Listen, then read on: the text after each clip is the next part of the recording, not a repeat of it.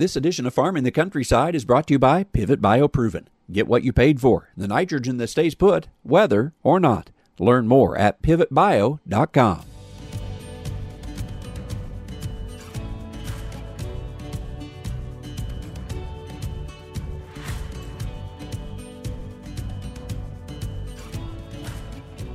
Welcome to Farming the Countryside. I'm Andrew McCrae. In 2020, this segment of the food industry grew by over 10%. In fact, the growth over the past decade has been 10% compounded annually. What lessons can we learn, and should you have a part in the growing trend? Plus, we'll get some of the latest data on using cover crops to assist with weed suppression and fertility. What have we learned from trials comparing tillage, no-till, and cover crops? Those are our topics for this week's Farming the Countryside, and it's brought to you by Pivot BioProven. For the past 2 years, I've had a chance to use a new corn nitrogen product firsthand in my fields, Pivot BioProven. Pivot BioProven adheres to the root of the corn plant, creating a mutually beneficial nitrogen-generating partnership that stays strong all the way through harvest. It's a weather-resistant and sustainable way to achieve more predictable and productive yields than ever before. In 2021, we're replacing some of our synthetic nitrogen by using Pivot BioProven. We're looking at how Pivot BioProven can supply corn with the nitrogen it needs throughout the season. And that hopefully means the use of less synthetic nitrogen in the future. And with tightening margins in 2022, that will save us money while still supplying the corn the nutrients it needs. Pivot BioProven may change the way you think about nitrogen. Learn more at pivotbio.com.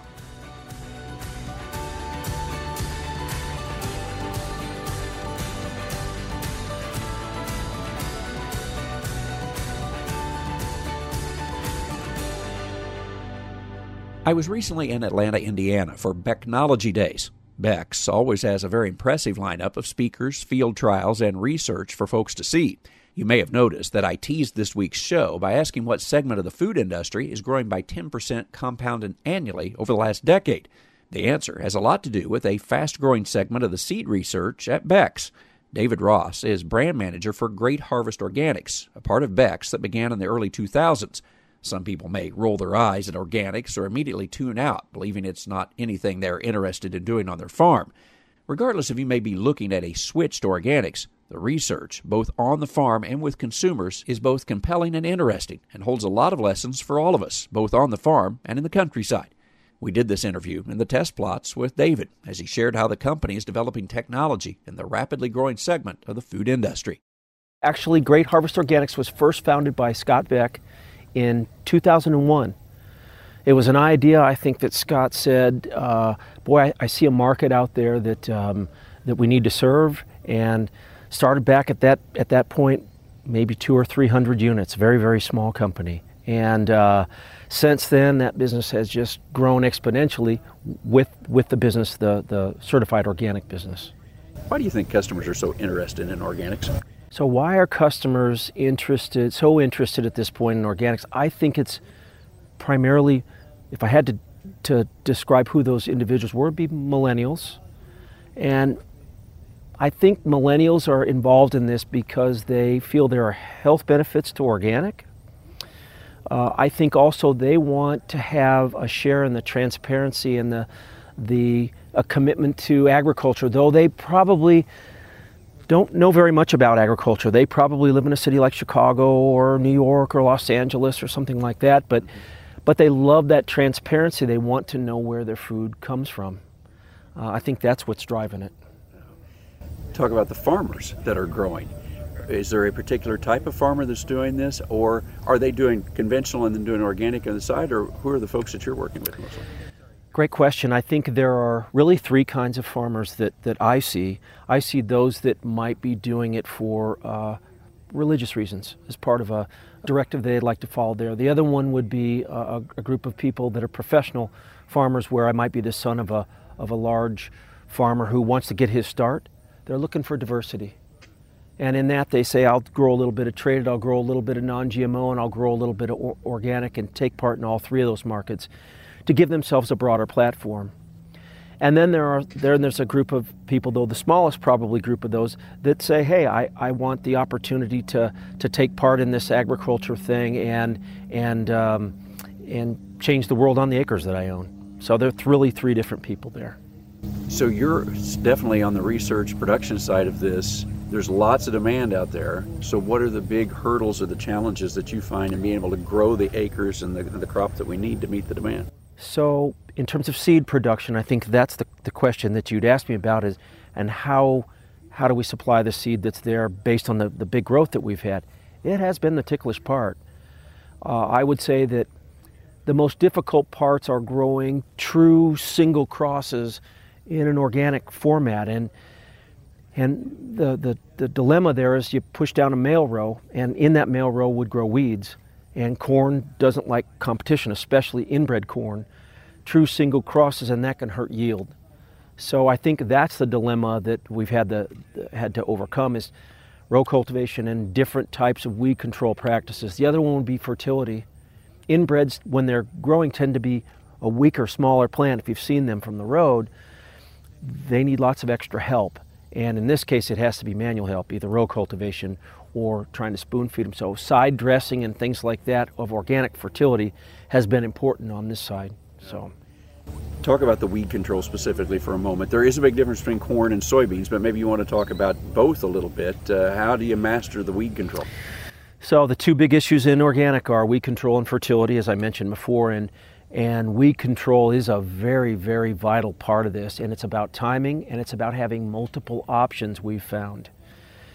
Most weed control today on corn and soybeans, at least in 30-inch rows, has been with iron. And we had some pieces of equipment down the way that you could see where you're row cultivating, like your father used to do back in the pre-'80s. The other ways I think that are coming into play now are things like cover crops, where we roll and crimp cereal rye in the case of soybeans and use it as a mulch over the top to prevent weed pressure. Those have been somewhat successful, and we limit row cultivation in that case. On corn, we're still working on that, and it's one of those things that we believe as an industry we need to be on the forefront. There's a speaker that will come here and speak at Technology Days, Rick Clark, who will talk about regenerative agriculture, and that's a key part of that for him, is to figure out ways that we can control weeds through cover crops in crops like corn. Soybeans, we're getting there sooner, but I think corn's the next one to be taken care of. So it's safe to say right now the cover crops, the soybeans are far ahead of the corn, and we're still trying to figure out the corn with the cover crops? Yes, and I think that's due to the type of plant that corn and soybeans are. Corn not liking competition so much, and we introduce competition by putting in a cover crop. That's the dilemma that's been difficult for that. I think down the road it's either a strip till or a minimum tillage of some sort on corn that is going to be the true weed control practice, and cover crops without question are going to be part of that. You mentioned fertility is the other challenge, so how are you, in a sense, overcoming that challenge? So the fertility piece of that is majority of what we use today in production, certified organic agriculture, corn and soybean wise, mainly corn on the fertility side because it loves N, is we're going to use manures. And today it would mainly be poultry manure. It's light, easy to transport, although there are many here in the Midwest that will empty the pit or use liquid manure from a hog facility. And there's no requirements on whether that's GMO or not necessarily. It's about availability and what's put into those mixes. So that's what's used today. I think down the road there are going to be more and more OMRI or OMRI approved true analysis nitrogen sources available for us, though those are still on the forefront. You mentioned GMOs there. For the most part, this organics, non-GMO, is that what you are working with? Yeah, so all the hybrids we would use on the corn side, so a 62E2 in this case is a 6282 Bex. So I'll use the same males and females on the breeding side. It's just there's no traits involved, no Roundup Ready or whatnot. And the same would be said for soybeans. So we're using the modern breeding and hybrids and varieties. We're just not having the genetic traits there. How far have you seen this advance just in the time you've been here? Because I try to follow this. It looks like you're growing exponentially. Oh my goodness. So growth, just over the last year, 13.5% during COVID. And maybe some of that's the fact that the consumer's staying home and is taking a closer look and wants transparency on his or her food. But This thing has grown compounded annual growth rate of over 10% for the last 10 years. I mean, that is a crazy kind of growth. And it's primarily due to a large millennial audience. Again, there's lots of them and lots of buying power. I mean, they've got lots of money to spend, and they're spending it on things like quality foods. So that's really the kind of growth we've seen. You expect that to continue, don't you? The future looks very bright here. Here's the thing I would look at in a millennial audience. Millennial audiences are young now, no children. What will happen? What's the vision going to be like when they have 2 or 3 children? They're likely going to feed their children organic, and therefore that's going to grow that market. So I see the future to look very bright. What are you learning from the organic side then that you're transferring over to the conventional side? Because I think we're always looking to learn from each other. You know, it's funny that you say that. I think it crosses the fence both ways. So cover crops really came from folks who were looking to hang on to soil on the conventional side. And then we came back and thought, if they're using cereal rye there, why wouldn't that make sense for us to use that as a cover crop in the organic side? So they do cross both ways. As we find out new ideas, they run over to the cover crop side and the conventional, and guys will find and say, you know what, that's working for me too. They have a reason for doing that because they want to reduce pesticides they can use because it's a cost situation. Do you think for most farmers that are doing this now, when they make the switch to organics, have they tended to stay with that then? Because it is a steep learning curve in some cases. It is a steep learning curve and a reasonably costly one. It's a 36-month transition period from when one would go from conventional agriculture to certified organic. That seems long. That would be, for example, that would have taken place in this year, the day after I made my last fungicide application, say at VT on corn.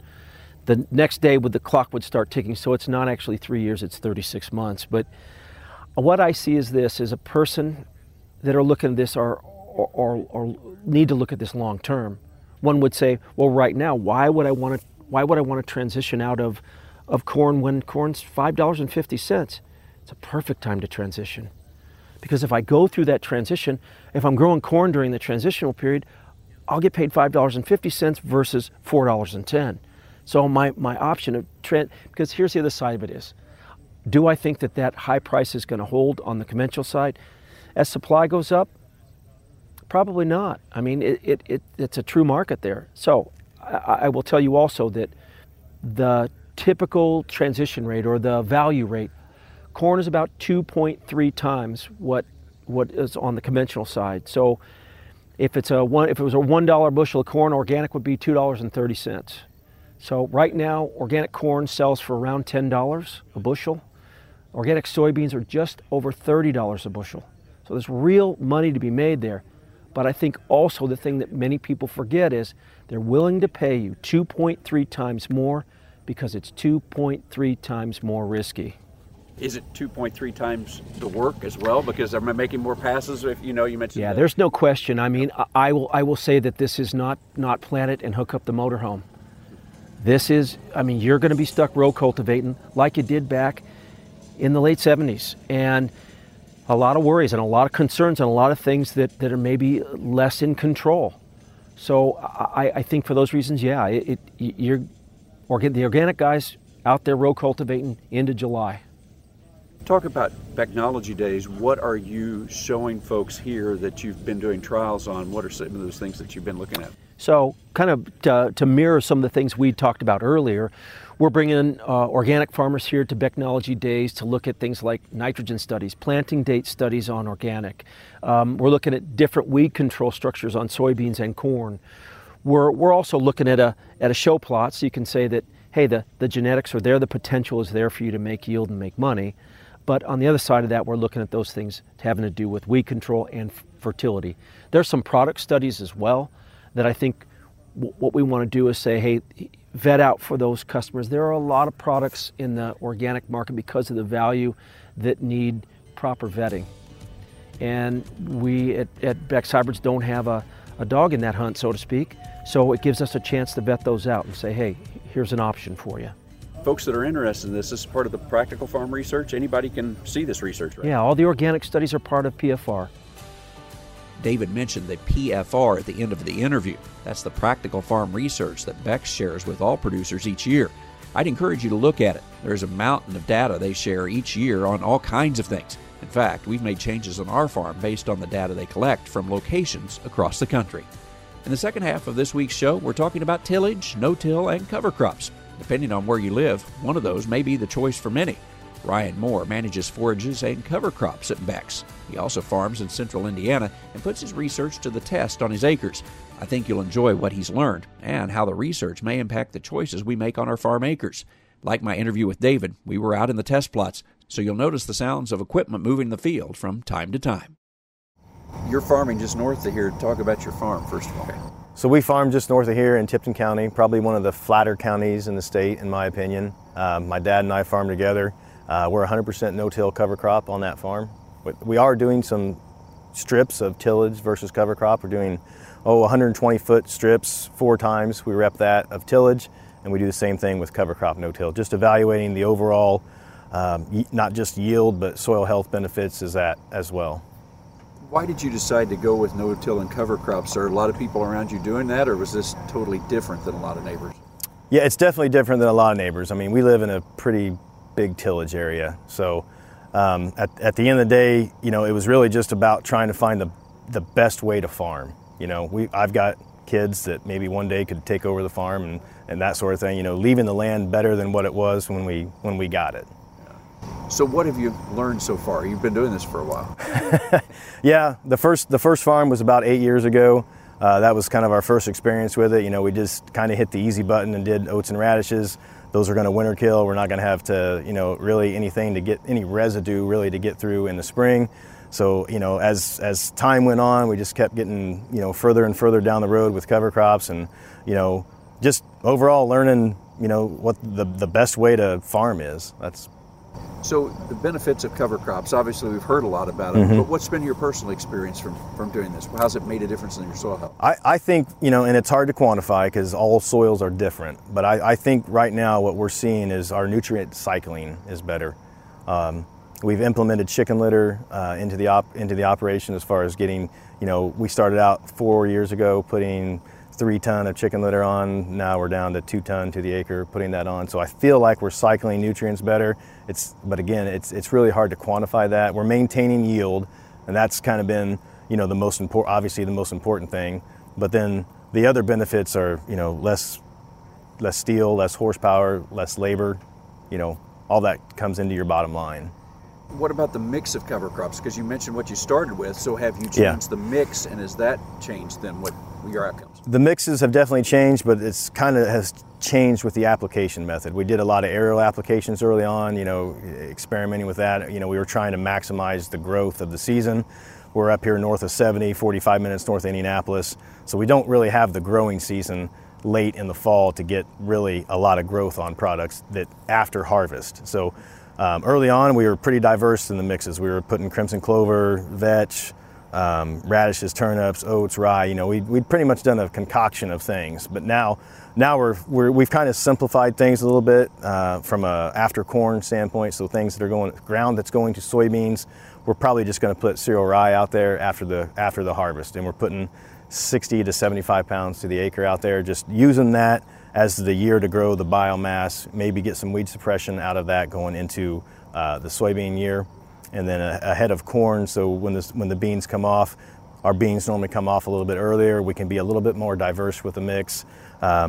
Typically oats, rye, radish, and rapeseed that's kind of the blend that we have right now. We might throw some crimson clover in there on the early stuff that comes off. Not really trying to grow any nitrogen right there. We live in an area that it's really hard to quantify that to begin with, but then to even have the season to get that crimson clover established and take any type of credit from it is pretty tough. So right now the cover crops, it's not been so much soil fertility, it's been more weed control. Is that what you're seeing then? Yeah, I think so for us, yeah. The seeding method still airplanes, or what are you doing? Typically we'll drill the cover crop in the fall after harvest. Okay. We've done the high clearance rigs that run through the field. A lot of aerial applications, you know, early on, but that's pretty much The other only really application method would be broadcasting with fertilizer, and we've been using chicken litter the last 4 years, so that's not really an option with that stuff. Have you been then doing some controls against regular tillage and no cover crops, and what are you finding? Oh yeah, definitely. So no yield loss was, that was kind of that's the main thing we like to drive home for sure, is we're not in those strips. And we split farms early on as well, just, took a 40 and split it 20-20, or, took an 80 and split it 40-40 just to evaluate, the differences in yield. But then, from a fertility standpoint, like I said earlier, I feel like we're cycling nutrients better. It's hard to quantify that. So maintaining yield, but then your input costs, I'm guessing, have gone down. Gone down considerably, yeah. When you talk about, less fuel, less horsepower, less steel, I mean, we've gotten rid of all our big horsepower machines, all our tillage equipment, so that's a fall pass, that's a spring pass, cultivator, rolling basket, that sort of thing. So really been able to put that money towards other equipment, maybe planter upgrades and things like that. That's kind of the big thing that I hit on as well. I think the planter setup is the key to being successful with cover crops. You really got to have the right setup on that planter to get through it, be it downforce, row cleaners, the right closing mill system. I mean, it's not just the easy button with cover crops. It's definitely there's more management to cover crops and no-till. I wanted to ask that then. So what changes have you made on your planter when you went to planting behind cover crops then? Yeah, so I think when we started out, we were just, like I said, easy button oats and radishes. That's going to winter kill. There's not going to be anything there to really get through in the spring. We just had a simple no-till coulter, and I think we had a rubber and a spike closing wheel back there. As we've progressed on to more product that makes it through the winter, and we're planting, in some areas we're planting green, just experimenting with that as well. We've had to, add row cleaners, different setups. We're using a different disc opener as well, serrated edge on the disc opener. So just different things that we're always experimenting with things, which it can drive my dad nuts a lot of times. So, well, what are the future experiments then? What are you still wanting to try and figure out? The planting green and really getting the rye to help control the weeds, and and maybe even transition into some organic acres. I mean, it takes a lot of time to get that, and I really want to have it figured out before we just went in and did it. Right. So, yeah. You are non-GMO right now, correct? Yeah. Okay. Was that mostly to take advantage of a market there, or what were you looking at? There's a market close to us here that we're able to get premium on the corn and on the soybeans. But yeah, really we're just to evaluate the weed suppression that we're getting out of the rye. Maybe go in different planting methods. Maybe it'd be better to broadcast the rye res to drill it. Maybe we'll get more coverage across the farm versus just being in rows. That's kind of where we're going with that. Just take advantage of the premium, and then can we eliminate some of our herbicide costs at the end of the day. Yeah. So with Technology Days then, what are some of the things then that you're trying to convey to the folks coming by here? I think the main message that I try to convey is give it a chance. If you go into it with a negative attitude as far as transitioning some acres into cover crop, you're not going to be successful. The big thing to convey is can we maintain yield, and keep that. If you're going to evaluate cover crops, keep it in the same field year in and year out. Don't move it around. Keep that tillage field, that no-till cover crop field, whether it's 100 acres, 200 acres, whatever they're going to experiment with, keep it in that one spot so you get a good 3 to 4 year evaluation of that. That's where we really started seeing the benefits, was after about year 3. Do you think that more farmers will need to look at this just because of some of the sustainable farming, carbon sequestration, these types of things coming along? Yeah. We're going to have to look at some more of this, aren't we? Definitely. I think there'll be, whether it's, I'm not saying it's going to be mandated by any means, but yeah, there is definitely some administration things coming down that could force that issue, but there's a whole other market with the carbon credit stuff going on. Definitely. Yeah. So far, you're seeing quite a bit of interest from people wanting to at least try some of this, I'm guessing. Yeah, definitely. As Beck's has grown across the Midwest, our corn and soybeans, and the same way with our cover crop and forage business and that sort of thing. This time of year, there are many field days taking place across the country. I hope you enjoyed some of what I learned on a visit to this field day, and it's helpful to what you do. As always, thank you for joining us either on your radio station or the Farming the Countryside podcast. And remember, you can follow the show on Facebook. That's a place you can catch past shows too. Also, you can catch our daily radio feature, American Countryside, heard on local radio stations, and you can follow it on Facebook as well. I'm Andrew McCrae. Thanks for listening. I'll catch you next time on Farming the Countryside.